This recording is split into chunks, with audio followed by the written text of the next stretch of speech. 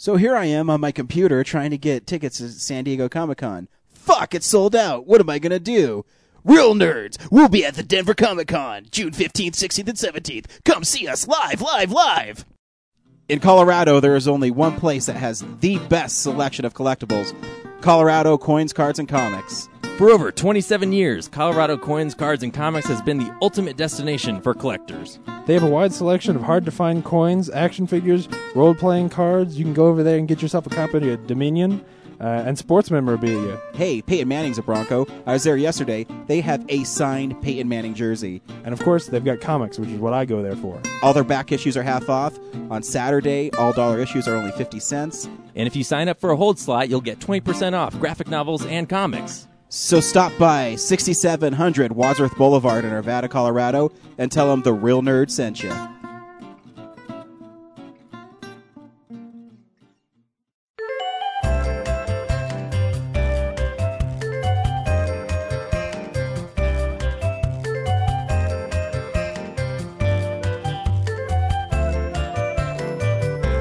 Hey, loyal listeners of Real Nerds. I am Ryan. To my right is James. And in Budapest this week is Brad. He's exploring Vlad the Impaler's castle. He's going to see if he can find Dracula. That's kind of cool, Brad. It's really cold up here. It's not very echoey in a castle. That was...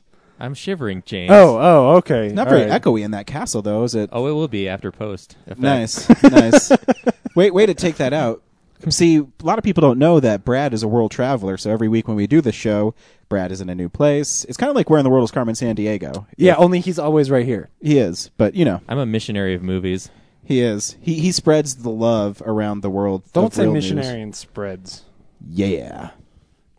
that was a sexual innuendo for all those people out there who don't know that. Anyways, this week we saw The Cabin in the Woods. Real news. It's real news. So, hey guys, guess who at the number one movie last week was? What movie did we see? Well, we saw American Reunion. That one? No, it wasn't. What? It wasn't. Huh? How could that be? I know. There were all those 20 douchebags in that showing. How could that not have won the weekend? I know, right? But for so the third was it week... Wrath of Titans? Yes. Oh, okay. For the third week in a Finally. row, The Hunger Games was number one with $33.1 million. And American Reunion came in at number two with $21 million. Man. And there's a good chance The Hunger Games will win again this week. Oh, man. I know, right? So yeah, that's the news for the box office performance this week. Is Exciting. Woo! You know, when the Avengers cracks 200 million this opening weekend, we'll be When we have to excited. talk about the same movie for the third weekend in a row, it's like, well, yeah. I still don't think that movie was good enough. I guess it's Whoever popular. works at Lionsgate to set up the programming for this month really hit it out of the park. Yeah, well, they're taking note. Disney is releasing some big movie in March next year. Is it The Lone Ranger?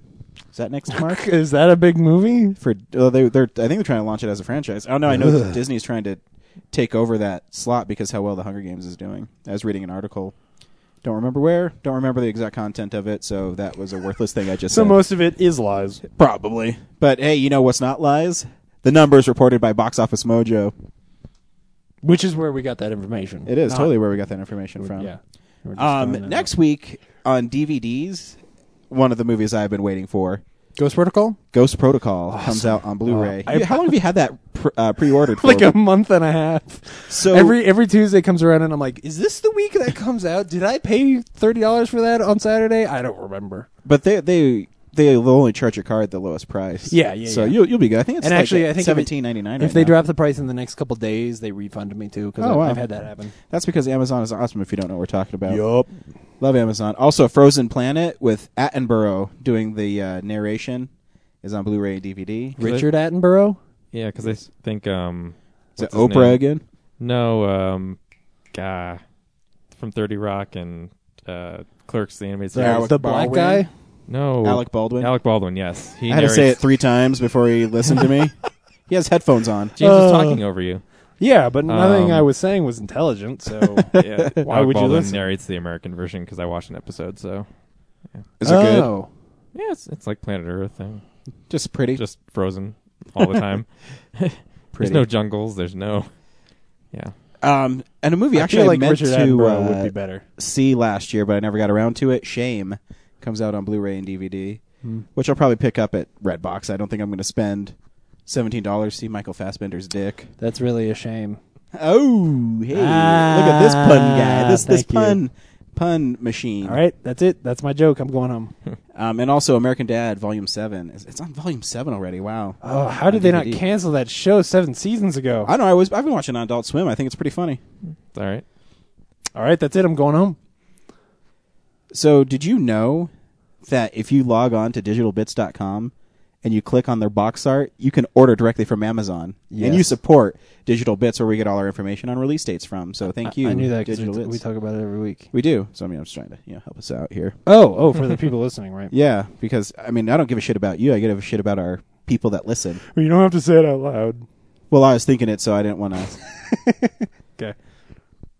So yeah, that's the releases. Thank you, Digital Bits, and you remember you can follow us on Twitter, real_nerds, and you can also email us realnerds@gmail.com.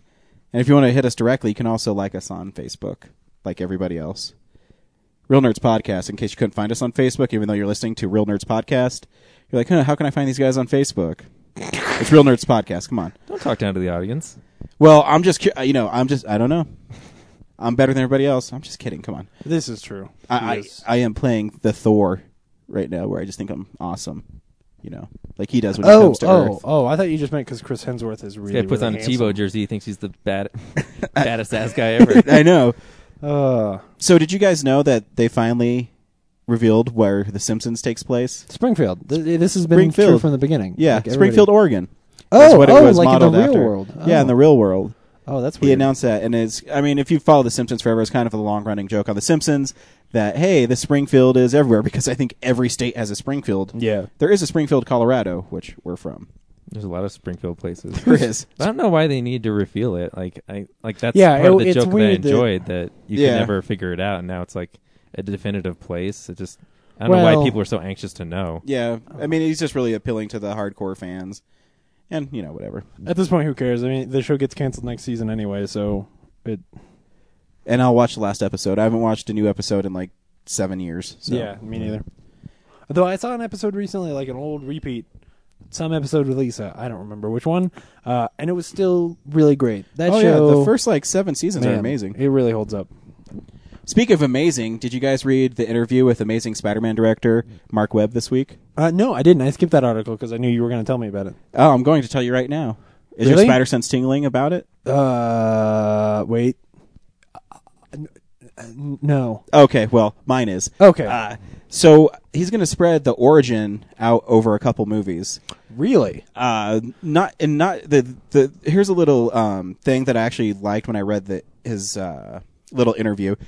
He's taken his parents' origin and spreading it out over a couple movies. Okay. But what I liked what he said in the interview, because I've been talking about this a long time. One of my biggest fears about this movie is they're not going to kill Uncle Ben. Yeah. Not that killing anybody's good, but I mean that's who Spider-Man is. No, yeah. Without that character dying, there is no Spider-Man. And it's like Batman's parents. Like Exactly.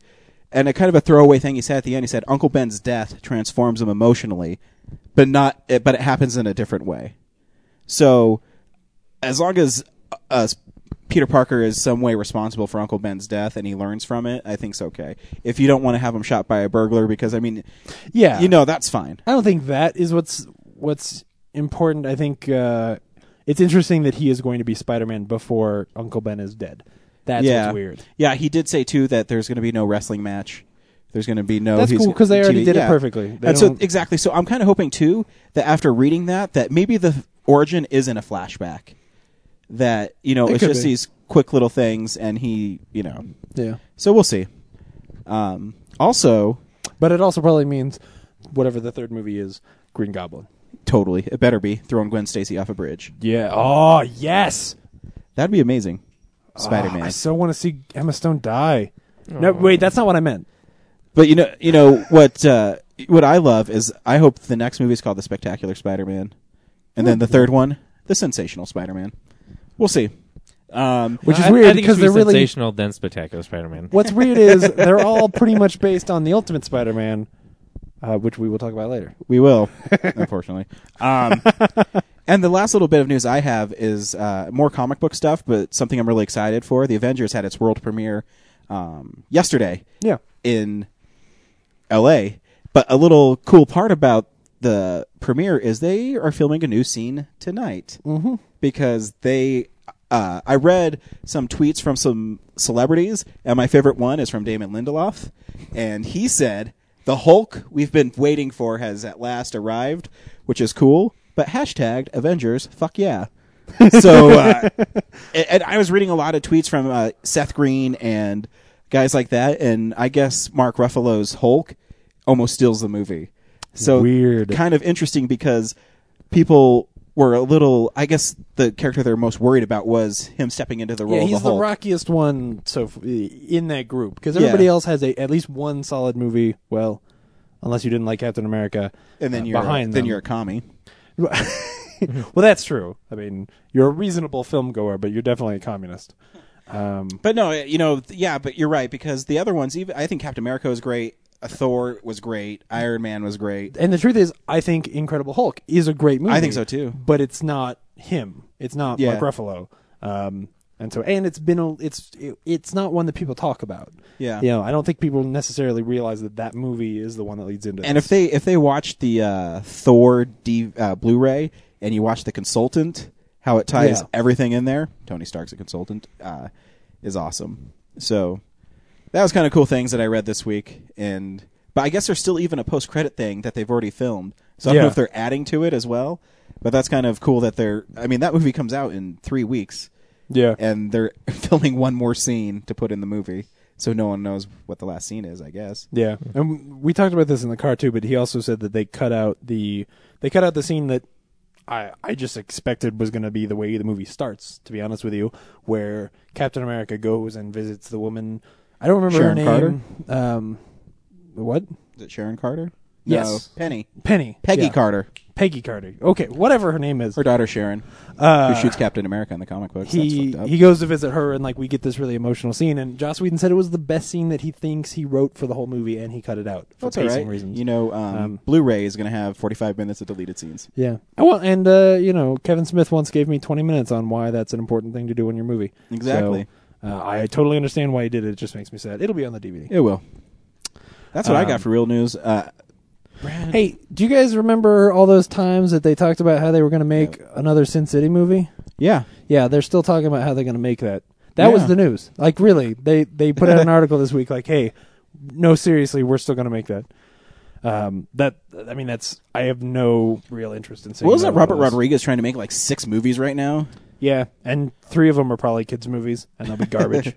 Shorts too, yay! I forgot he made that movie. Everyone did. I tried to block it from my mind. He's a cool filmmaker when he wants to be. Yeah, absolutely. Because he's doing Machete 2 as well. Machete Kills. Which there was Machete kills again.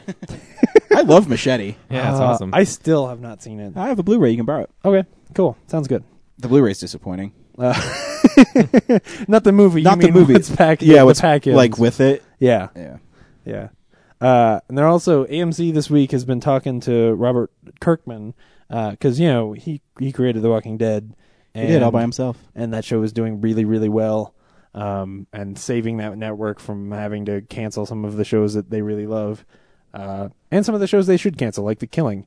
But ratings are down 34%. They just started at Image Comics. They just started a book that Kirkman did the story, but not the scripting for, called Thief of Thieves, which I haven't read yet. You haven't read it either, have you? No. But it's getting pretty good reviews. People are talking about it a lot. And they're talking about making that into a TV show as well, which is weird because honestly, my first reaction was like, AMC needs to step away from Robert Kirkman a little. Like, I like the idea of making more Robert Kirkman things into TV shows, but I don't want it to be the Robert Kirkman channel. Like, you know what I'm saying? Like, it just makes me a little nervous because when one of those fail, I don't know what it means if that show fails or if the only thing I can relate it to is I thought Buffy suffered the first season. Joss Whedon wasn't on it, season 4, when they had Angel at the same time. Yeah. Because I think Angel season 1's actually really good. Yep. But Buffy. Some of the stories in season 4 are amazing. The Gentleman, Hush, Yeah. and a couple other ones. But then it really lacked in some of them. Bad Beer, I can't stand. Oh. That's the only episode of Buffy I can't watch. I can sit down and watch any of them. Didn't he actually say it was like decanonized? Or no, on the DVD he actually makes did. a joke about like, and that one episode that know which one I'm talking about is really he says, bad. we've had amazing episodes this season, and one we'll never talk about again, or something like it's that. it's such an it's in after-school my special. Yeah, it's Oh. in my DVD guide or something on Yeah. for the season 4. But yeah, I hadn't even thought about what you were getting at, which is that if he goes over to Thief of Thieves, how will that make Walking Dead suffer? Yeah. But I mean, they're in the early talk, so it's not like that's necessarily going to happen. But it's interesting because anytime the AMC starts talking about what their next show is going to be, I start paying attention because I expect it to be good. The Killing, go shove it. But anyway, I think it's exciting. I look forward to it. What else happened this week? Brad, you don't have anything, do you? I got 2 things. Go ahead. Since they can't seem to come to an agreement on the actors' contracts for The Office, they're thinking about doing a reboot of the show. What? Wait, what? I did not see this. Yeah, I read it on via AV Club. I guess because they still The haven't AV figured Club, out. is it real? It's The Onion. Yeah, I know. That's what I mean. Is it real? Yeah. Like the article? Oh, I know. I'm just kidding. AV Club Yeah, is no. actually it's respected. veiled in humor, but Yeah. at the same time, I think it's real news. But yeah, they Krasinski, Fisher, and then Dwight might go off and still do his farm show, The Farm. Yeah. But they'll put like a whole new younger cast in the office with maybe 1 or 2 So they're other pulling people still there. They're pulling a Scrubs, Yeah. Yeah, which look how well that turned out. yeah. Yep. That I don't want to see. I would just rather have it just end. Yeah, that's should what I just said a end it. year ago. Like that's the problem when you run a show for however many seasons that was, 7 seasons up until Steve Carell left. Yep. That's a good run. 7 seasons is good. Finish it. Like give it an ending and let it die in peace.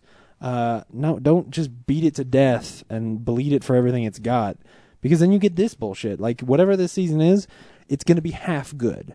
And then people are going to remember The Office as that show that was really good for a while, instead of that really special show that was great for a long time. Yep. Well, I just recently watched Cheers, and after Shelley Long left, like some of those seasons toward the end are pretty bad, but no one remembers Cheers as being like a show that died. Well, because that's not a show where they changed half the cast and where Yeah. the Not half the main cast, but- they changed one of the characters who was in the love triangle, which I mean that's a big deal, but it's not this. I love Kirstie Alley. Just kidding. I hated Sam and Diane. Yeah. But I felt like, given what they had this season, they actually still maintained a pretty quality show. Although they've been on hiatus, and the episode they left us on was kind of like meh.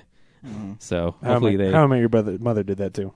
Yeah, hopefully they. I think there's like 4 episodes left, so hopefully they really do some kind of game-changing thing, or maybe they are preparing for the cleaning house.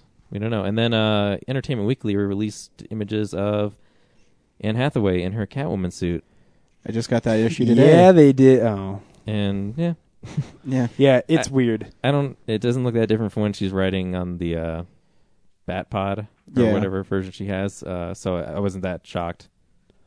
Yeah, But the thing with, the Batman movies is the publicity stills, you really don't get any idea of like what's going on in the movie. I mean, and costume-wise, it's it never really tells you how that costume's going to look on film. Like Captain America is like that too. Every time I see a still from the Avengers, I think, man, that Captain America costume looks like garbage. But then you see and I felt that way about one of the other Avengers movies, but I don't remember which one right now. And then you see it on film, and they end up looking fine. And the Catwoman one, it looks a little bit costumey, It doesn't quite look like it's grounded in reality the way that I feel like they pulled off. No, I think I know, but the conceit of the movie is Batman, so I forgive it that. Yeah. And there's an origin there, so I understand where it came from.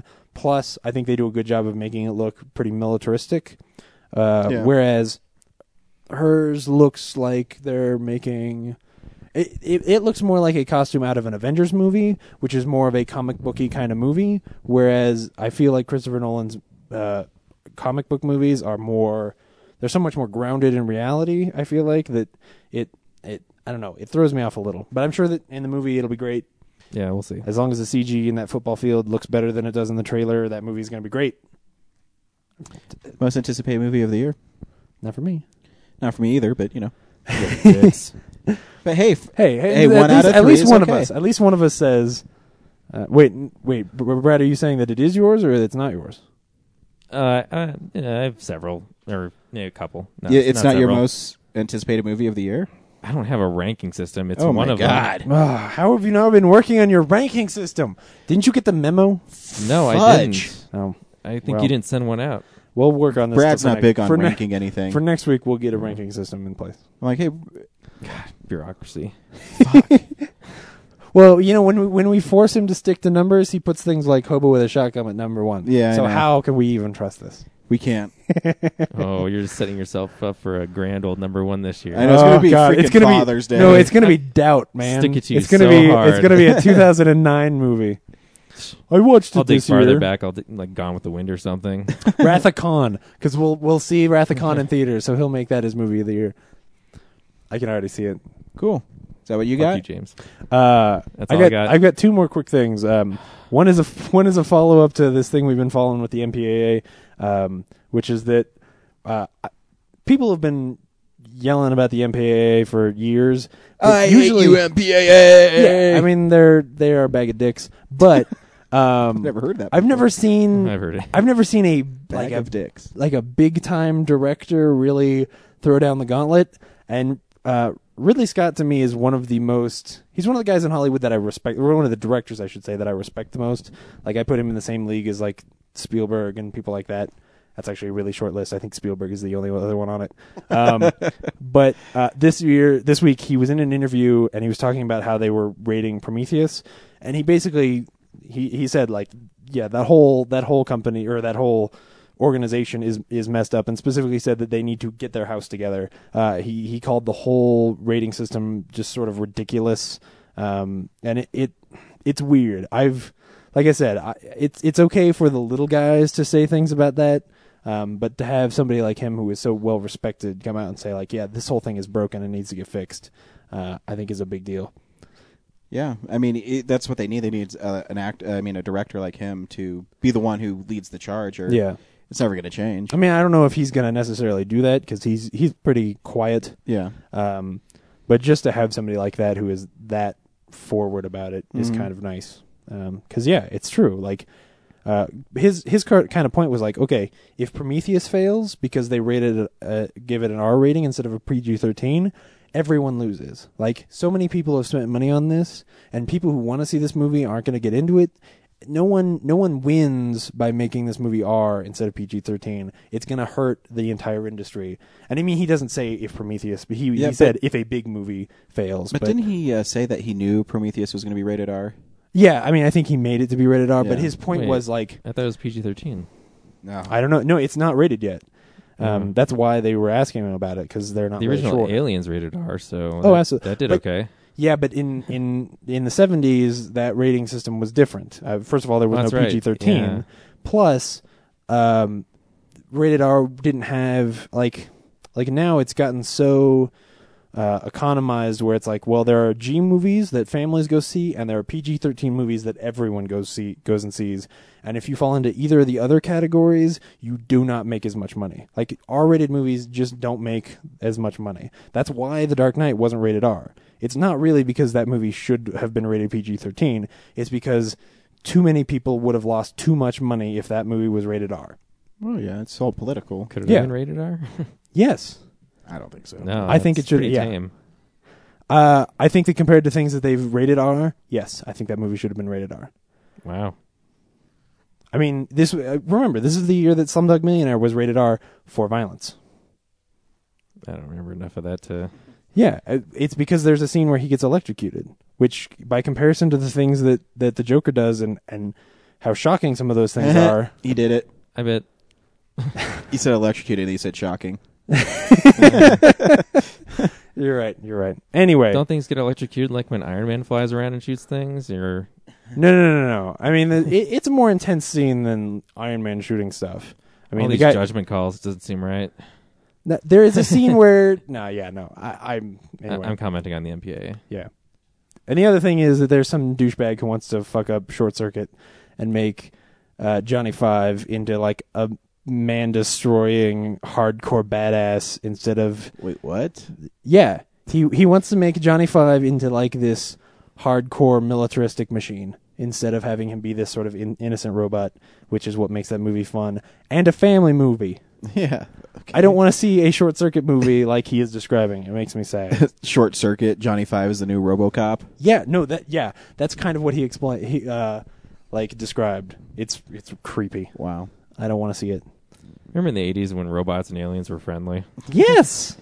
Now they're all Now they're all out to evil. kill us. You know, like Predator. Well, Predator is awesome. Yeah. But he's really Aliens. not evil, is he? I mean, he's just going there to hunt. yeah. Does that make him a bad guy? He's just a warrior. Apparently, in the canon, what they say is that the predators from the Predator movies are rogues, and that like they're too pussy to fight like real monsters, so they come and fight us. Really? Yeah, That's like cool. like that. Actual predators are supposed to be hunting cooler stuff, like That should the be the alien. next Predator movie. Why don't they just follow a bunch of predators hunting monsters? That'd be sweet. I know, right? Yeah, screw the humans. Yeah, Yeah, fuck the humans. exactly. You Because don't that's the need whole dialogue. thing. Is that when you look at that movie, you're like, do you guys really think that like for how easy it is for him to kill humans? Really, they're sending him here to train, on killing us. Like they're way more advanced. I think Predators is a cool movie though. So No, the- it is. I'm just talking Yeah, about I in agree. that universe. Like, Because I mean, how cool is the scene in Predator 2 when that the door opens and he has all those trophies of the different looking skulls? And exactly. Actually, that's the only cool scene in Predator 2. They should send the Predator to fight the Kraken. Yes, I want to see that movie.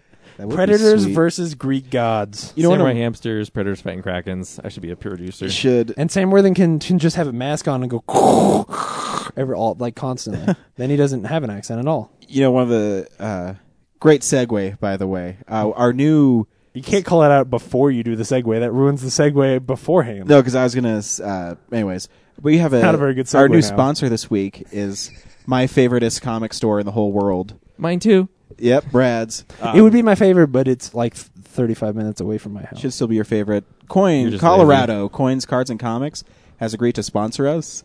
And because I wanted to do a comic book angle because I read comic books all the time, and so does James. Brad, you do too. But, I thought it'd be fun to have... I haven't picked a name for it. I was going to call it Comic Book Corner.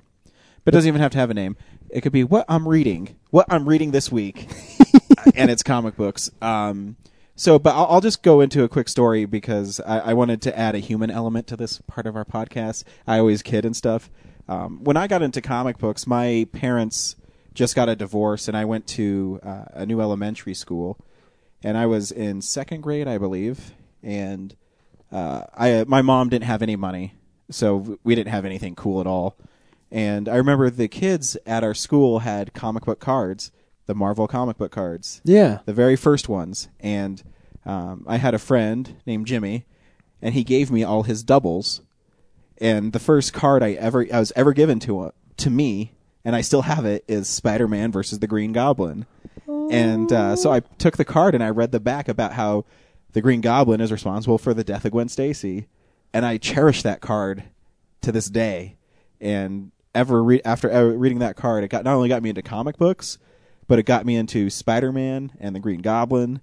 And the next week I went to my father's house because my parents were divorced, so on weekends I went with my dad. And I told my dad how cool I thought Spider-Man was. And my dad said, hey, we should go to a comic book store up the street from where I live. And that comic book store is Colorado Coins, Cards, and Comics, which has which has been there for 27 years. And so my dad took me there, and he said, Ryan, you can pick any 3 Spider-Man comics you want. I was like, cool. So I went up to the guy there, and I don't remember if it was the owner Bruce or whoever, and I said, I like the Green Goblin. And so he took me to a section in the back for the Spectacular Spider-Man, and there was a 6-part series called The Child Within. And it starred the Green Goblin and Spider-Man and this villain named Vermin. And to this day, it's still one of my most favorite stories. And so it really meant a lot to me that they agreed to sponsor our show because I grew up in this comic book store. I love comic books, and that's my story about how I got into comic books and the Green Goblin and Spider-Man, and now I'm a huge fan. And so, it sounds really hokey, but it was a really tough part of my life when, my parents are divorced and you have nothing to cling to. But that my father would take me and get comic books, and comic books were kind of a way for me to not only read and love these characters, but to meet new friends. We would trade comic book cards, and I always try to get Spider-Man and the Green Goblin and all Spider-Man's villains. I always wanted the Hobgoblin. I remember the Hobgoblin was really hard to find. So that's so it meant a lot to me that they agreed to sponsor our show. And that store manager must have been an idiot back then, because when your dad says, "Hey, go pick 3 of any Spider-Man comic you want," and he leads you back there, he doesn't pick the Golden Age ones that are like $50 a piece up top. Yeah, he should have these. Yeah. Thank you, Walt Flanagan. Yeah. It's $150 for this issue. But no, I mean, yeah. So that meant a lot to me. That's too sweet. So do we all get to tell our origin stories? Yeah, if you want. Please. Do you have one? Do you have one? Sort of. I mean, it's not as tragic and like uplifting. that was tragic? Tragic no, / uplifting. That was beautiful and touching. The divorce is tragic. The comic books are uplifting. See, the funny thing is a lot of people think I can't be serious, but I mean, I do have good stories. I mean, I really do. But anyways, Brad, your story. It better be good. Mine's like the... Yeah, let's do me next, because if it does fail, James can pick it up. Well, my origin story is like Spider-Man. Yours better not be like Magnus, the robot fighter. I don't even know what that is. Valiant Comics, 1990. Oh, man. Oh. No, my... You just won the geek battle. Just right there. Oh, it's over. I think I was 10, 11, 12, somewhere around there. My family would take like 2-month-long road trips, vacations across the country and stuff. And I think this one year we went up to Idaho or something. And along the way, I started picking up the Batman Nightfall series. Mm-hmm. So as we would stop at different convenience stores, I would get the different releases as it went along. Oh, yeah, that's a big one. That's the one where he broke his back, yeah, correct? That's where Bane appeared and broke Batman's back. And I remember getting irony, that one issue where on the front he's just like broken in half on the cover. Have that one and still. Yeah, it was cool. But at the same time, like as I was going through all those different convenience stores across the country, I was getting not the official comic. I was getting the newsstand version. Oh, yeah. So it's not like the least valuable versions. Yeah. And they're all, not protected and things. But yeah, by the end of the trip, I'd have like a stack this big in the car. And then, so I did the Nightfall thing. And then a couple years later, when I got back into Ninja Turtles, I found a comic book store up in Evergreen called JRR Comics, and they just had tons of obscure stuff because they didn't have as many people, digging through and selecting things. So then I got on a big, like, original Ninja Turtles, Eastman and Laird kick. I discovered the history of all that because my knowledge up to that point was the movies and the cartoon. Yeah. So, and then there was also an Image Ninja Turtles at the same time that no one else seemed to be interested in, and those are kind of hard to find now. So, yep, that was my introduction to comics. Nice. Mine is less interesting because it's not that long ago. My second year of college, I was living on my own in an apartment. And when you live on your own and this was also when I was changing majors. So I was taking just bullshit classes where I had no work to do. So what I did was I got really into podcasts, and I was watching like 5 or 6 different podcasts every day. One of them was one called Geekscape, which is still around. You should check it out. Mm-hmm. And the other one was The Totally Rad Show, which had just started up. It was sort of a spin-off of Dignation, kind of. And they both, especially Geekscape, talked a lot about comics. And it started getting me into it, and I was like, this is, maybe I should try this out. I had read some of Watchmen, but hadn't finished it the year before, just because I had gotten distracted. And I went and I picked up Ultimates, Why the Last Man, Preacher, The Runaways, and The Walking Dead at this comic store in Fort Collins called Griffin's Comics and Games, which is still there. And if you are in Fort Collins, you should totally go see because that place is awesome. And the first one that I read was The Walking Dead, which that was when I started seeing how he would treat page turns. That was when it blew me away. I was like, this medium is just I'd never seen any. I'd never thought about comics being something like that. Like I had read something like that, like you were talking about, Brad, where we'd go on vacations and I'd pick them up at convenience stores. But the problem is I'd get like, Jedi vs. Sith #2 and #3 while we were on vacation, and then there was no place around my house where I could get the rest of them, because there's not really a comic shop in Highlands Ranch. And not that I live in Highlands Ranch, for the record, because I don't want to yoke myself to that. He lives in Lone Tree, so he lives like on the other side. No, I do not live in Lone Tree either. I don't want to be. That's even worse. Anyway, so I read The Walking Dead, and that the twist at the end of the first Walking Dead, which we just saw happen on the show, which we talked about on the podcast, where Carl. Have you guys finished it? Okay. Well, I can't say what it is, but it's really, really great. And it blew me away. And then I read Why the Last Man, and the twist, a couple pages into, or an issue into Why the Last Man, where you turn the page and you see Yorick's sister as an Amazon. That was the next one where I was like, I right then I was hooked. Partially is because it's Brian K. Vaughan and he is an amazing writer. But seeing these stories that I hadn't seen anywhere else and couldn't find anywhere else, just blew me away, and I've been hooked ever since. Nice. No, the one thing that James has done for me is he's got me into a lot more of the non-superhero comics. Like I Kill Giants is one of my favoriteest books I've ever read. Oh, man, it's so good. So that's cool. So we decided that we're going to start featuring a comic every week. And since I'm the one who picked it this week and I introduced it, it's actually not the first one I read. I mean, I always have a stack and I read them in a certain order. I always read Amazing Spider-Man first because it's the canon Spider-Man. It's the one that affects him the most. But the best Spider-Man comic on the shelves right now, it's not Ultimate, it's not Amazing, it's The Avenging Spider-Man. It's basically a team-up book that isn't tied to any continuity, nothing. Huh. The first 3 issues are amazing. It's written by Zeb Wells, and it's Spider-Man teaming up with the Red Hulk to fight Mole Man and the Subterraneans. And what? And it's a great story. The Red Hulk gets killed at one point, and Spider-Man has to fight this huge giant monster. And Spider-Man's getting his ass kicked, and in typical Spider-Man, he's just saying funny lines and still getting his butt kicked. And he picks up this sword and he swings it at this monster, and the monster dodges, but it cuts off his loincloth. And so his twig and berry are showing, and Spider-Man beats him because it's the ultimate humiliation for the Subterraneans, and they treat him like a god. And J. Jonah Jameson gets kidnapped because he's a mayor of New York now. Yeah. And he can't believe that Spider-Man's not only a hero above, now he's a hero below. And the books are just lots of fun. So if you're trying to pick up a Spider-Man book that doesn't deal with lots of continuity, pick up The Avenging Spider-Man because it's brilliantly written, and the art in it's superstars every arc. So they have a huge superstar writer and a huge superstar artist to just write a few books. Who's the artist on this first run? The first one was Joe Madureira. Oh, yeah. Joe Mad is his short. I don't know how to pronounce his last name, but his art is stunning, and it's really cool. And I'm really excited to read the new one. This one actually goes into a crossover with Daredevil, which is written by Mark Waid, who's another great writer of Spider-Man and Daredevil. Do they have the artist from Daredevil right now? Because those books are beautiful. No, Paulo Rivera, though, he did a great run on Amazing Spider-Man. Oh, okay. Which is actually one of my... I have so many little goofy ones that I love lately in Spider-Man, but yeah, he's a great artist, too.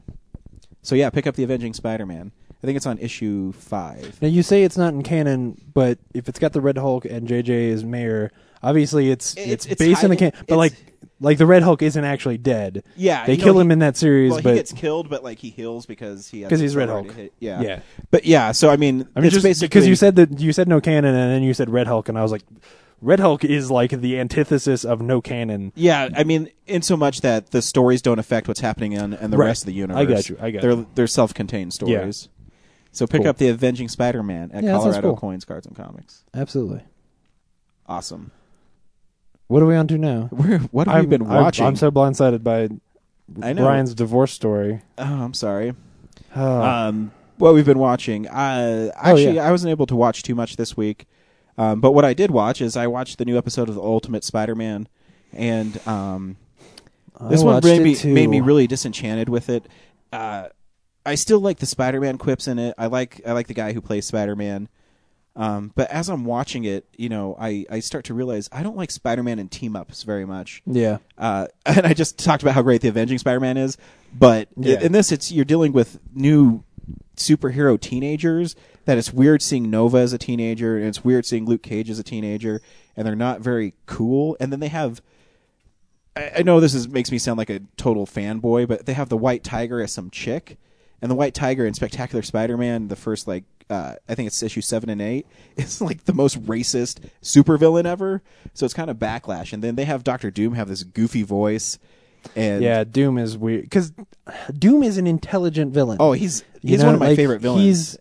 He's not supposed to be, Baron Underbite from the Venture Brothers. Like he's a smart dude. Why? Yeah, so why they treated him that way? Where like, oh, and then he's got this He's not even really in it. Like spoilers for this shitty episode. He has tons of Doom bots. I mean, that's in comics too. But there's just some moments that just really take you out of the Spider-Man kind of thing. Like when there's some funny bits, but when Spider-Man webs up Dr. Doom and then he puts him in a jet and flies away, you're going, what? Yeah. It's all of a sudden Spider-Man can fly a jet. It's a shame because it doesn't have the heart that Spider-Man is supposed to have. It's not involving there. Honestly, there is no Peter Parker in the show. I agree. So basically, it's Spider-Man runs around and fights stuff, and I guess I'm supposed to care about Nova, and like I'm supposed to be learning this lesson about teaming up and all of that, but it's juvenile to a point that is beyond what children's shows need to be, and I will come back to that in a minute. There's some cool parts in it, but I was excited when I saw the previews and Dr. Doom was in it. I said, oh, cool, bringing in Dr. Doom is a cool idea, but then they just are stupid, which leads me right into what else I've been watching is the Spectacular Spider-Man season 2. That show is amazing, and that show was canceled bums me out. Yeah. Because that show deals with Spider-Man and his main rogue villains and Gwen Stacy and Mary Jane and Harry Osborn. And, one of the best twists, and I shouldn't tell you because you want to borrow the first season. But, yeah, don't tell me. But they have a great twist in the first season, especially if you follow Spider-Man. And they also, sometimes, they did it with Ninja Turtles, the cartoon. Sometimes they changed characters and it doesn't work. But they actually had Kraven the Hunter, who is not a very good villain. He's only memorable because he's in a great story, the Kraven's Last Hunt. Yeah. But in this one, he can't best Spider-Man, so he asks Miles Warren, who's the Jackal. It's long, but anyways, he engineers a serum where it mutates him into like a lion. Where it could be goofy, but then it makes a lot of sense because. That's the next progression is, right. He's an animal now. He's hunting him and he has heightened senses and where it could be silly, but it works. And so that show works and that show's funny and amazing and it's everything Ultimate Spider-Man isn't. Yeah. Ultimate Spider-Man, either they are aiming at really, really young kids or they're talking down to children. Yeah. Those are the only two options. So because they are not trying to make a show, like they're not aiming for Pixar. No. I'll keep on watching it because I'm hoping that maybe the Green Goblin shows up eventually and cool villains, but I'm not really. Yeah, it's sad because coming out, especially calling it Ultimate Spider-Man after how great the Ultimate Spider-Man comics are and how much they are the antithesis of what I just said. Like they are really great Spider-Man stories and put Spider-Man at the core of everything they do. And do it all very well. Like to have this show be this bad is really sad. It sucks. Yeah. It does. And the last thing I watched this week is the first episode of Game of Thrones. Really? I got it for free when I bought Rome. I put it in and meh. There's it's not and the like pilot episode is not that bad. It wasn't like terrible, but there's nothing in the show that says, I really need to see the second episode. Yep. Because even, actually, I'll tell you what pulled me out of it, and spoilers, is at the end, that kid who's climbing the tower walks in on brother and sister fucking, and... Man, that show does incest really poorly. Yeah. I'll talk about that later. So they push this little kid out the window, and he says, I'll do anything for love. Like, that kid falling too. I'm guessing Oh, not it's even. the worst cliffhanger. I mean, guess not even his death because I'm pretty sure I saw that kid in like other. oh yeah, episodes. no, he doesn't die. So I'm like, goes into a coma. so I'm like, that doesn't make me want to watch it because it's stupid and it's poorly handled and. Oh yeah, no. And then he was running across the roofs and you could tell it's total green screen. I'm like, oh Yeah, yeah. That show for how much that show cost, it does not show. Yeah, but I mean, there's great moments. I love the scene with Sean Bean and his king when they're underneath the castle or wherever they're at, and they're talking about the sister that was buried there. I thought that was a really cool scene. Oh, yeah, that's right. I forgot about that. But I Is mean, does that episode have the midget scene fucking where horse? It does. No, the scene where the midget runs into Ned Stark's son, and The they talk bastard. about the Yeah, bastard. yeah. And they have that scene. Yeah. That was the scene where I was like, this is what this show should be. Exactly. And the fact that they wrote that scene so well and wrote the rest of it so poorly is Exactly. such a sign of the fact that they don't have their eyes set on the right prize. It's a little uneven, and then you're I guess you're supposed to know all these characters from different realms or different lands, and I'm like, okay, and I'm guessing that they gave that away for free is because they want you to buy the show and watch it, but that did not entice me to watch anything else, especially when I'm watching Rome, and I think Rome's actually really well made. Yeah. So that's what I saw this week, and so I don't know if I'll ever watch another episode of Game of Thrones. If I do, my wife's parents recorded every single episode. You don't need to watch anymore. I'll lend you a Okay. better show. Cool. Brad, should you talk about what you've been watching? Because it looks like you're going to fall asleep over there. No, I just Well, no, it's getting really I haven't late seen in Spider-Man Bangkok cartoons, or wherever and I he is. haven't seen Game of Thrones. So what am I supposed to say? Say, Where is he? Bangladesh. No, he's in Up your Budapest. ass. Budapest. He's Is that even a city anymore, or did they change the I name? don't know. This isn't Mumford? geography nerds, James. I saw last week, made a big deal out of it. I went and saw RoboCop. You did. Oh, yeah. How was that? It was pretty cool, except for the part where the film broke. What? No way. They broke the film? Yeah. Oh, dude. Did they About get the 10 second? minutes in? Huh? Did they get the rest of it started, or Yeah, we had to wait like 10 minutes. Yeah. But, while they set up the new? yeah, the projector went dark and everyone sitting in the theater going, hello. And none of because it's the midnight show, the personnel are used to just kind of hanging out front. Yeah. So we sat there for about 5 minutes and then I'm like, is no one going to get up and say anything? So finally I went out the doors and there's this guy doing the concessions. I'm just like, hey, the movie's stopped. He's like, what? Oh, fuck. And they get in there and they're tinkering away. It's cool because you can see into the projector room because it's on the ground floor, and so they have these big, like huge, about as bigger than this papasan chair in diameter, stacked like 3 times high, and there's this big reel just sitting on it, and it's feeding into the projector. Wow. And I guess part of it's unattached, so they had to splice it back together, and then after that it worked fine. And it's amazing going back and like seeing that movie as just such a commentary on glorified violence and war and dystopian ideas in the 80s and things. Yeah. You could do it. I mean, it's a Paul Verhoeven film isn't usually like very deep. But Well, sometimes he tries to, like, Star Trek Troopers is the same It's kind of thing. where it's afraid. like- yeah, like he's trying to be deep, but at the same time he does other things that completely counteract that. yeah. Like he has things to say, but then he's childish in the way he says them. Yeah, It's weird. It just tackles like the man and machine, duality or not duality, but whatever. And seeing the audience react to things because growing up, I didn't see it in the theater when I was young, but seeing other people in mass watch it and react to like the one guy who gets toxic waste spilled on him and the car and there's I've seen people that there movie who have years. never seen the movie before, so seeing them getting engaged into it and it was cool. Cool. And then, oddly enough, HBO has been having RoboCop and RoboCop 2 running. So, like a day later, I got to rewatch RoboCop 2. Awesome. But unfortunately, not all of it because it was really late and I fell asleep. But like, I've seen it before, and it was directed by Irvin Kershner, who did the Empire best Star Wars yeah. movie, and it was written by Frank Miller. And Who is over the top?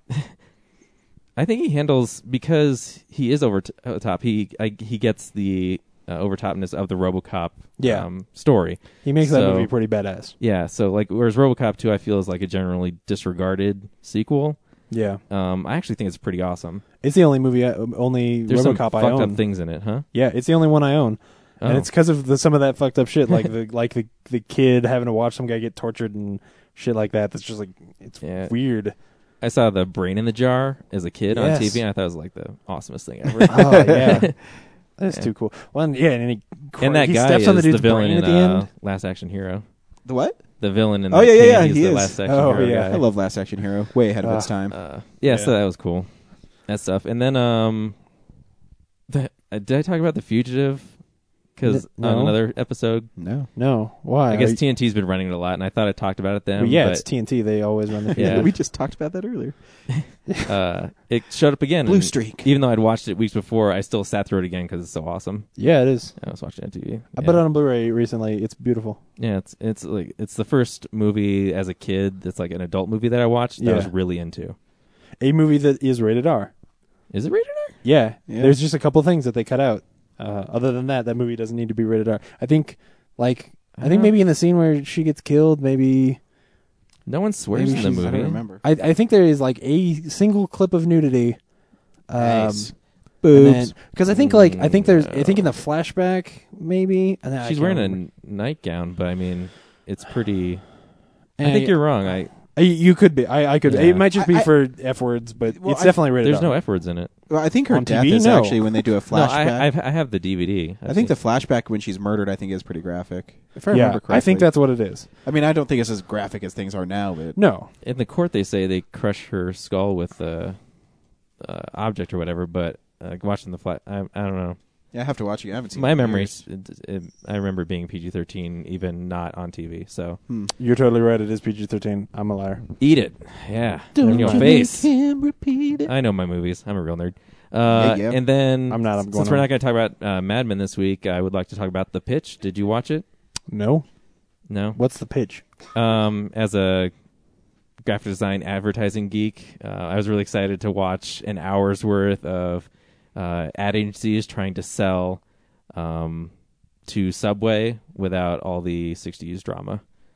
It's basically like Mad Men. It's but Mad without Men, but the- real world. It's like a reality show version of Yeah. Mad Men. Oh, okay. I don't. I've been trying to. I don't think I should call it a reality show. It's more like a documentary show where Oh. it just follows. Yeah. There's no storyline like, these two executives Right. are fighting and Yeah, no. I It's mean, not. there's- It's- nobody gets fired at the end of the episode, but I see. what you're there's saying. drama where like people like disagree, but Right. there's no like character thing. It's just It's like a two TLC. agencies It's like a versus- TLC reality show Yeah, and there's You no know, like gimmicky Teen contest. Mom It's just of Mad Men. you land the business. And that's it. Dance. No Mom. one wins. Somebody should get fired at the end of every episode of Teen Mom. Oh gosh, that would be great. Well, no, just fired. Just make their life worse, and that would. Anyway, no, you're good. Okay. You're good. That one works if you want to talk into it. Brad, are you done? That's it. Yeah. Since Okay. I saw a couple of things. One of my favorite shows ended this week, and two of my favorite shows began. Justified has its season finale this week. Neither of you guys watch it, correct? No. Okay, you're both morons. No, I'm kidding. What a Really, dick. honestly, if anyone, I mean to. I really do. Because Entertainment Weekly, it keeps on saying how great it is. it is amazing. Like, if you've ever liked, Fantastic. if you've ever liked an episodic cop show kind of thing, ever at all, it is the best 24? one I've ever seen. Well, yeah, Law and sure. Order? Yeah, no, yeah, it's more like boom. anything like a Law and Order, a Terriers, any of those shows. It's better than all of those.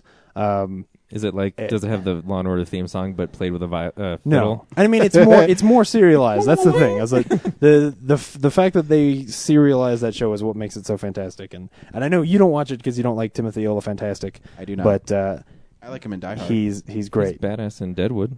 Yeah, I and guess so, he's yeah. that character in this show. Yeah. He really is. And it's great. This is the season where they had Neil McDonough as the villain, and he was just terrifying. It's not too much spoilers because it'll take you 3 seasons to get there, but I've never seen a show where they introduce this villain, and at the beginning he is really like he's got the mob behind him, and he's really a badass, and then every episode they knock him down a little until he is like this caged wolf, and you do not know what he's going to do, and he is terrifying just because he could kill any of your favorite characters at that point. You really don't trust the writers to do the right thing, which is terrifying, and the finale was great. Better than season 1, not as good as season 2, but that's because season 2 is special. The Borgias came back this week, which is my favorite new show of last year, and it wasn't the best first episode, but it's because they're setting a lot of stuff up, and I'm looking forward to that show being great. What's funny is, especially if you watch season 1 of that show and you watch season 1 of Game of Thrones at the same time, they are the same show, and they do a lot of the same exact scenes. Like, seriously, the same scene, only they do it way better, and they build their characters in a way that makes you care about those characters, whereas Game of Thrones does not. So when I buy season 1 of Borgias, I'll lend it to you, because you'll love it. Sweet. They also do incest better than Game of Thrones. You know, I mean, that's all I'm asking for. I want incest that is not banging from behind. I mean, exactly. No. It's subtle. No one ever has sex. They just really want to, like really want to. And then the Legend of Korra, which so is it's like the CS floor in Ingersoll. You're the What's worst. going on? I don't get what's going on. What's happening? Because when I was in college, my freshman year, I was on the computer science floor in Ingersoll Hall. And everybody wants to have sex, and but no one on ever that floor. does. Yeah. Oh. I was sitting here thinking, like, it sounds like Twilight. Yeah, that too. So many levels at JokeWorks. So the new show, Avatar: The Last Airbender, The Legend of Korra, which It's a long title. Yeah, it should be called Avatar: The Legend of Korra, but unfortunately they made that garbage movie, so it's The Last Airbender: The Legend of Korra, which doesn't make sense because this one's not about The Last Airbender. That started up this week, and I guess they've actually been given away for free on iTunes for the last couple weeks, I guess, but I didn't watch it until this week, and it's really good. When it comes to, I said this about The Last Airbender as well, when it comes to kid shows, that to me is the par. And the fact that I can watch that show and have fun with it as an adult says something about how well written that show is, because as much as, like, it's still a show where there will be morals and the characters will learn lessons about working together and things like that. But they do it in a mature enough way, and they flesh those characters out and make you relate to them in realistic ways that I can watch that show and enjoy it the way that I watch a Pixar film, the way that I can't watch Ultimate Spider-Man. Because they're not talking down to kids, they're telling kids great stories. I mean, there's something to be said for the fact that J.J. Abrams wrote and directed one of the episodes in the first series because he recognized how good that show is. If you haven't seen Last Airbender, you should check it out. And Legend of Korra is pretty cool. It's she is basically in this universe. There are 4 different kinds of magic: earth, wind, fire, and water. And obviously, and then that's also the story in Sub-Zero mythologies. What is Sub-Zero mythology? He has to defeat Earth, Wind, and Fire. Oh shit! Not the band, the elements. Yeah. Anyway, and they're like different people who can do each of those magics, but then there's one person who can do all 4. Do they have to do the fatality at the end? Because that'd be just like mythologies. No. Anyway, and it's really cool. This time the lead character is a girl, and that's cool. But anyway, you guys don't give a shit about this awesome show. And the other thing is, for weeks now, longer than that, 2 months or so, you've been doing Robert Downey Jr. movies every week. And I was kind of inspired by that. Oh, nice.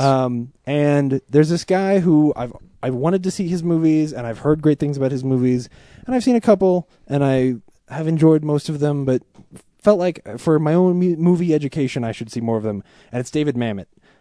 Who I've always been a big fan of Aaron Sorkin, and he gets compared to David Mamet a lot, except that David Mamet says fuck more. And I'd seen Glengarry Glen Ross, which is a great movie. Yeah. ABC. Yeah. And I think I had seen The Edge before, but if so, it was a long time ago and I didn't remember it enough to appreciate it. So this week, and I was reminded of it because of The Grey, which we saw like 2 months ago. Oh, that's right. Yeah, the Edge. Yeah. Yeah. So The Edge is That's Anthony Anthony Hopkins and Came back to me. Alec Baldwin they go out into the woods, or they're flying and they crash in the woods and they have to survive. And Anthony Hopkins is this billionaire who has read a lot and knows a lot of things, and sort of his knowledge gets put to the test. And Alec Baldwin is a photographer who's in love with Anthony Hopkins' wife, clearly. Like he's, kind of chasing this guy's wife, and then they get stuck in the woods together. And the movie, unlike The Grey, which I think sets up the tone and the realism of that situation really well, this one, there are definitely things that happen that I'm like, okay, how, like there's a point where they kill an animal, and in the next scene they're wearing the skin of that animal, and I'm like, no, you guys, you cannot skin an animal and immediately have dried animal hide to warm yourself with. Like, it's little Bear things Grylls like does that. I saw Bear Grylls skin a dead seal and use it as a wetsuit right away. So Yeah, but it was bloody. awesome. It was bloody and gross, and like, yeah, I guess it was. yeah, like these guys have dried pelts wrapped around them, and they've sewed them together and shit. Like, it's weird, and that's partially because like the script here is amazing. Like he sets things up and calls back to them in ways that you don't expect, and the script is fantastic and absolutely impressive, and having somebody like Anthony Hopkins deliver those lines, there are a couple of really great little speeches that are fantastic. But unfortunately, it's directed by the guy who did Shoot Now. I don't remember the other garbage that he did, but it's nothing good. Triple X State of the Union, the sequel to Triple X with Ice Cube. with Ice My Cube. favorite Triple X. He did Next, and worst of all, he did Die Another Day. Yeah. Yeah. Which he just like I can't remember the name, but yeah, as you were going through it, I was like, I think Tamahori. Yeah. yeah. It's hard to say his last name. That's why I forgot it. And the thing is, like, it's a 1997 movie, and they don't use a CG. The story is basically they have to fight a killer bear, like a man-eating bear.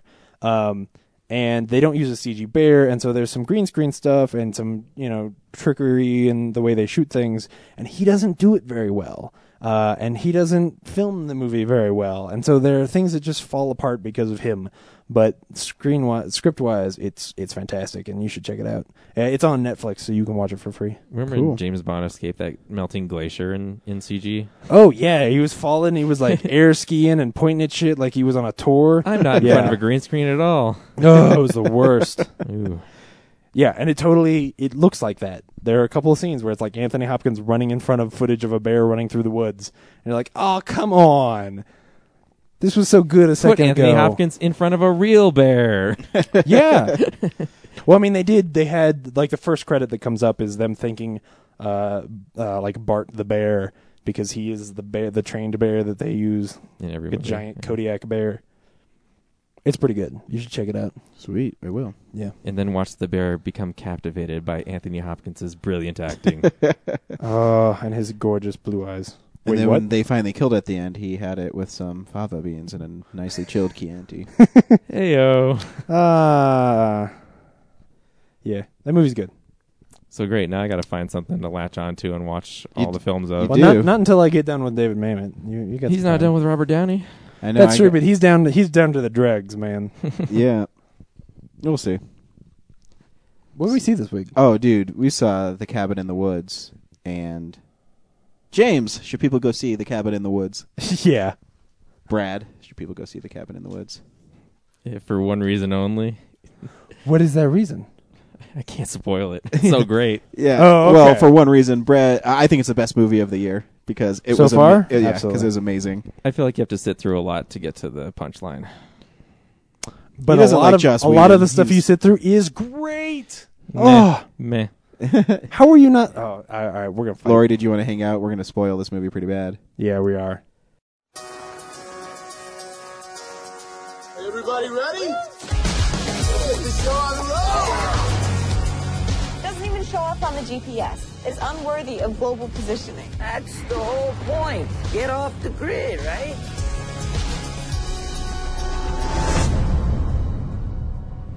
Hello? I'm thinking this thing doesn't take credit cards.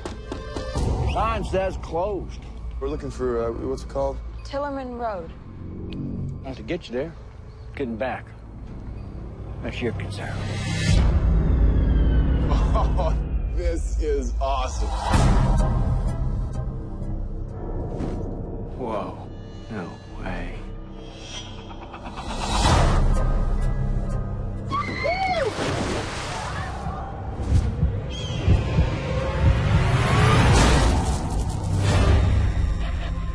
The lambs have passed through the gate. They are come to the killing floor. Get this party started! I seriously believe something weird is going on.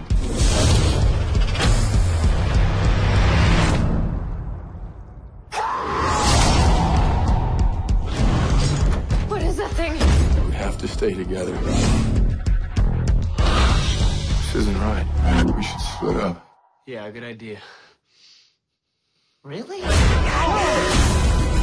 gotta get out of here.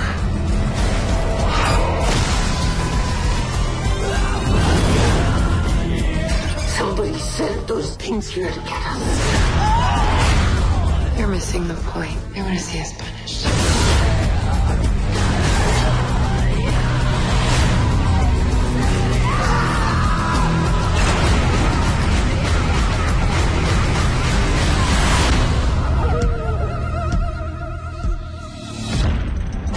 I think I can get it to go down.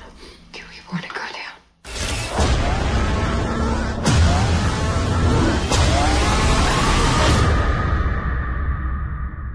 So I guess I should have said that, you can't really talk about this movie without totally spoiling the movie. Yeah. So if you don't want to hear it and you just want to go see how awesome this movie is, go see it and then come back and listen to us. Because the trailers, with the exception of one thing, do an amazing job of not actually telling you what this movie is. Because it is not what it advertises. What's great about this movie is right away the first scene is just two guys who work in an office. And they're having what seems like a normal conversation. Yeah. And these two guys are Richard Jenkins and Bradley Whitford. And those two actors are amazing in their own right. Yeah. And he's talking about, baby-proofing their house. And that his wife even baby-proofed cabinets are too high for him to reach until he's 31. And, just classic. Really great, sharp Joss Whedon dialogue. Yeah. And then Amy Acker shows up from Angel. I love her. Yeah. And she's talking to him about how they're prepping something. And I mean, I knew, obviously from what the movie's about, I knew they're prepping some sort of like horror thing for him. And then it just, the giant red Cabin in the Woods yeah.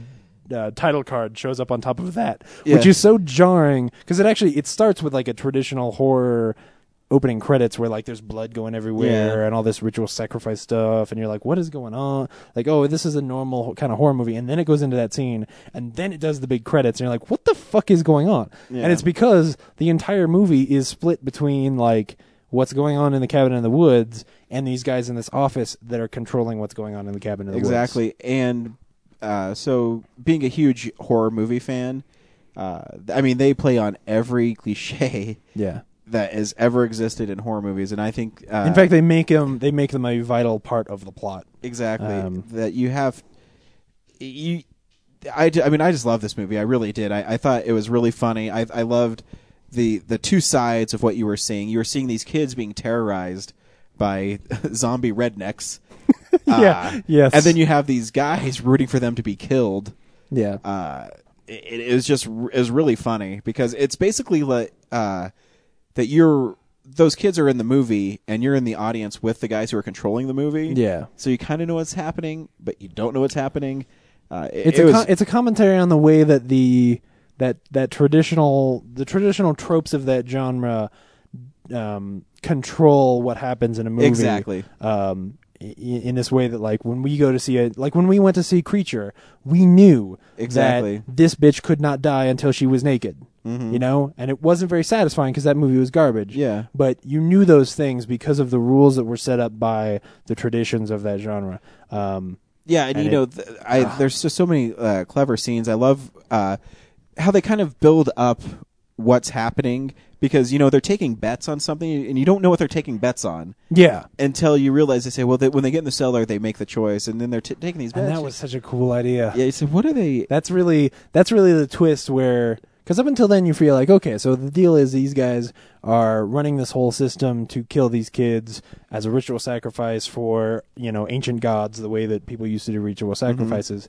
But then when you find out that, like, it's random what nasty monster is released upon them, that was really the moment where I was like, oh, this is so cool. I know, I really want to watch it again. Such a great idea. Because there were so many funny little things that could have happened to them. Did you see the Deadites was on that board? I did see the Deadites were on the board. And I'll say that there's so many shots from Evil Dead in that it's not even funny. Yeah. I mean, the low angle up to the cabin where they go in the cellar and you see the shoes. I mean, it's great. It's kind of like, I would compare this sort of to a sort of the Shaun of the Dead of American horror movies. Yeah. Because the truth is, I would not say only American horror movies, the Japanese bit was a fucking classic. Yeah. But I would say that this movie is a comedy. Like, I am really weak at horror movies. Like, it's really easy to scare me. And this movie didn't really ever scare me. Like, there were a couple of good jump scares, but I would, like the zombie rednecks were creepy looking, and some of the other monsters were creepy looking, but it wasn't like this tension filled. Like, I'm not gonna go home and be nervous that there's something in the backseat of my car. Yeah. Like, it's not that scary, but it is that funny. Yeah, and it's really well done. I thought everything about the movie was well done. Brad, what did you not like about the movie? Because you kind of said you only liked one part about it. Well, I felt like it was more, to me, it was just a satire of slasher movies. I thought it's definitely some of that. Yeah, I got the commentary about it, like they're tackling all these cliches and making light of them, and also pointing out, like, also making a commentary on the audience who goes sees them by everyone in the lab or the office is totally desensitized to everything that's going on. Like, these horrible things are going on. They're really rooting for people to get murdered the way that horror audiences are rooting for people to get murdered. So we come out to see, is to see how these kids get killed, which is fucked up. Yeah. So I appreciated all that, but I just felt like it took, I felt like they needed to tackle every cliche they could. So I was like, okay, I got it after a while. And so most of the time I was just like, where is this going? Like, I see there's something weird.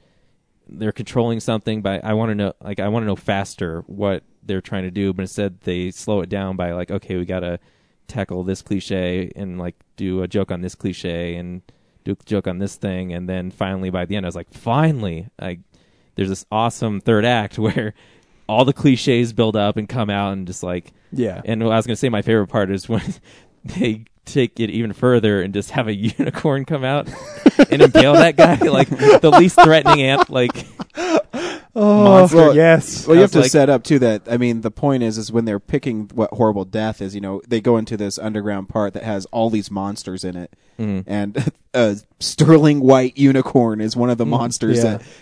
Just the monsters in general are awesome because they're not all like, they're all kind of based on some stuff, but some of them are, like, there's the one, like the robot scorpion thing that's just covered in blades and just, like, cuts people into bits. Like, I don't even know what that was or how it would be in a cabin in the woods. But I wanted to see that movie. It was a saw blade robot or something. Like, you just had all these arms with saw blades and stuff. Of course, like, I thought it was snake and great too. Those army guys were going to take everybody out, and then all the monsters were released through the elevators, and the two heroes are running past the corridor, and they look, and there's blood and guts everywhere, and there's just zombies munching on, like, entrails. And I was like, that's amazing. And but I guess. But to me, it wasn't that they were trying to hit each cliche. I think they were trying to. I don't know. Like, I think they did a good enough job of setting up those characters in all the ways that Creature doesn't, that even though they are making fun of those horror elements, I think the movie becomes an entry into the horror genre because it makes me like those characters and I don't want to see them die. Yeah, actually, like, I do feel bad in the sex scene in the woods where I'm like, no, she's kind of annoying, but, like, I don't want her to die at that point. Yeah, I didn't care about them. They were just vessels for me to get this idea across. So that's what I got from the movie. You didn't care about any. You didn't care about like the dude who No, gets I just stabbed thought in the neck. I just saw them as like these representatives of these things that they're trying to make jokes of. Like I didn't see them as like. See, yeah, I know three of the four of them are going to die at some point, so whatever. Yeah. Well, to me though, Well, actually, but that's every horror movie. The cool thing though was the twist where they make which one's the virgin ambiguous. Yeah. Until the very end. So that was cool. Like I didn't expect that. I didn't see that coming. Like I thought that guy was dead. Yeah, Oh, really? Because that's actually the thing. See, I the thing actually that miss bugs that me the part, most though. about the movie is that in the trailer they show you the scene in the elevator, so I knew he had to come back. Oh, see, I totally missed that part. I didn't pay much attention to the trailer. So I think that's such a big moment in the trailer that it was hard for me to ever forget. It's like naked Olivia Wilde for Cowboys and Aliens. Like you can't show that in the trailer and then expect me to forget that by the movie. Naked Olivia Wilde. Continue. But to me, actually, what you were saying is I thought that they actually did a better job, that they had to make these kids stupid, so they fell into the horror cliches. Yeah. Because they just wouldn't do it on their own. And actually, one cool thing is they didn't kill themselves the way stupid kids do in those movies. Like, the way they die, they're actually acting smart, but it's because the control center has so much control, as they can't avoid it. Yeah. Yeah, and oh man, I had a moment. It's like no that I one steps totally on a lost. rake, and kills himself. Like that whole opening sequence in the bedroom, I think is just great, and I like those kids there. That's what I was going to talk about. The me and you, I think, were the only ones who laughed. But there's an old PSA commercial about doing drugs and where you learned it from, and they learned it from you, and they're talking about studying and stuff, and I thought it was really funny. Yeah. No, it's great. Where did you get this? I learned it from watching you. Yeah. It's great. And he, in traditional Joss Whedon style, he starts a joke and doesn't let you know it's a joke until it's gone so far that you're like, oh yeah, this is totally, he's really doing this as, because when they start going, you're like, wait, what is going on? Because he plays it in this, it's brilliant. He gives that first line to like the jock character, so that you almost at first you're like, is this guy like some kind of like wife beating douchebag who's like, no, you don't get to learn books. Like that's the way it comes off at first, and then when he goes into that joke, it's fantastic. Yeah. Oh, because then of course you learn that guy is actually really smart, and you know, he had a wily E. Coyote death though. Yes. Oh, he falls forever, man. Because they set up to like, I'm gonna make it, and as watching it that that bird hit it first. Yeah. And he's not gonna make it. Yeah. And he's so cocksure that he's gonna make it. And the long shot there, where like he's jumping from the right side of the screen to the left, he's like, it's totally out of a cartoon. Like he just keeps going and going in slow motion, and then he hits it. Oh, it's great. And the merman was, and that probably is callback. Like, that probably is for me the place where it starts to lull, where like. Yeah, about the time they kill him is where I'm like, okay, you can't fill another hour with this. Like you gotta move this a little quicker, and then they do. Like they know that, and they kill the other dude, and then next thing you know, I mean, if you really looked, there was some really creepy things in there. I mean, the one security guy was attacked by like monster scarecrows. Like I thought the creatures in it were really. I mean, we've already talked about were really creative because they did play on a bunch of horror elements, and that's why I really want to, when I get the Blu-ray, I want to look at that board. I want to see what other things they have on there, because I caught the Deadites, the redneck zombies. There was another one like vampires, werewolves. Obviously, there were all the normal ones, but then there were just the goofy ones. And then how the one guy says, "Hey, I got zombies." Like, oh, you didn't get redneck zombies. It's because there's two different versions. And you got the weird pinhead guy with saws in his head.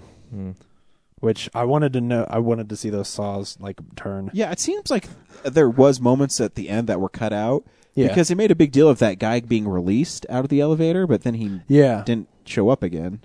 I wanted to see what they came up with for his thing. Yeah.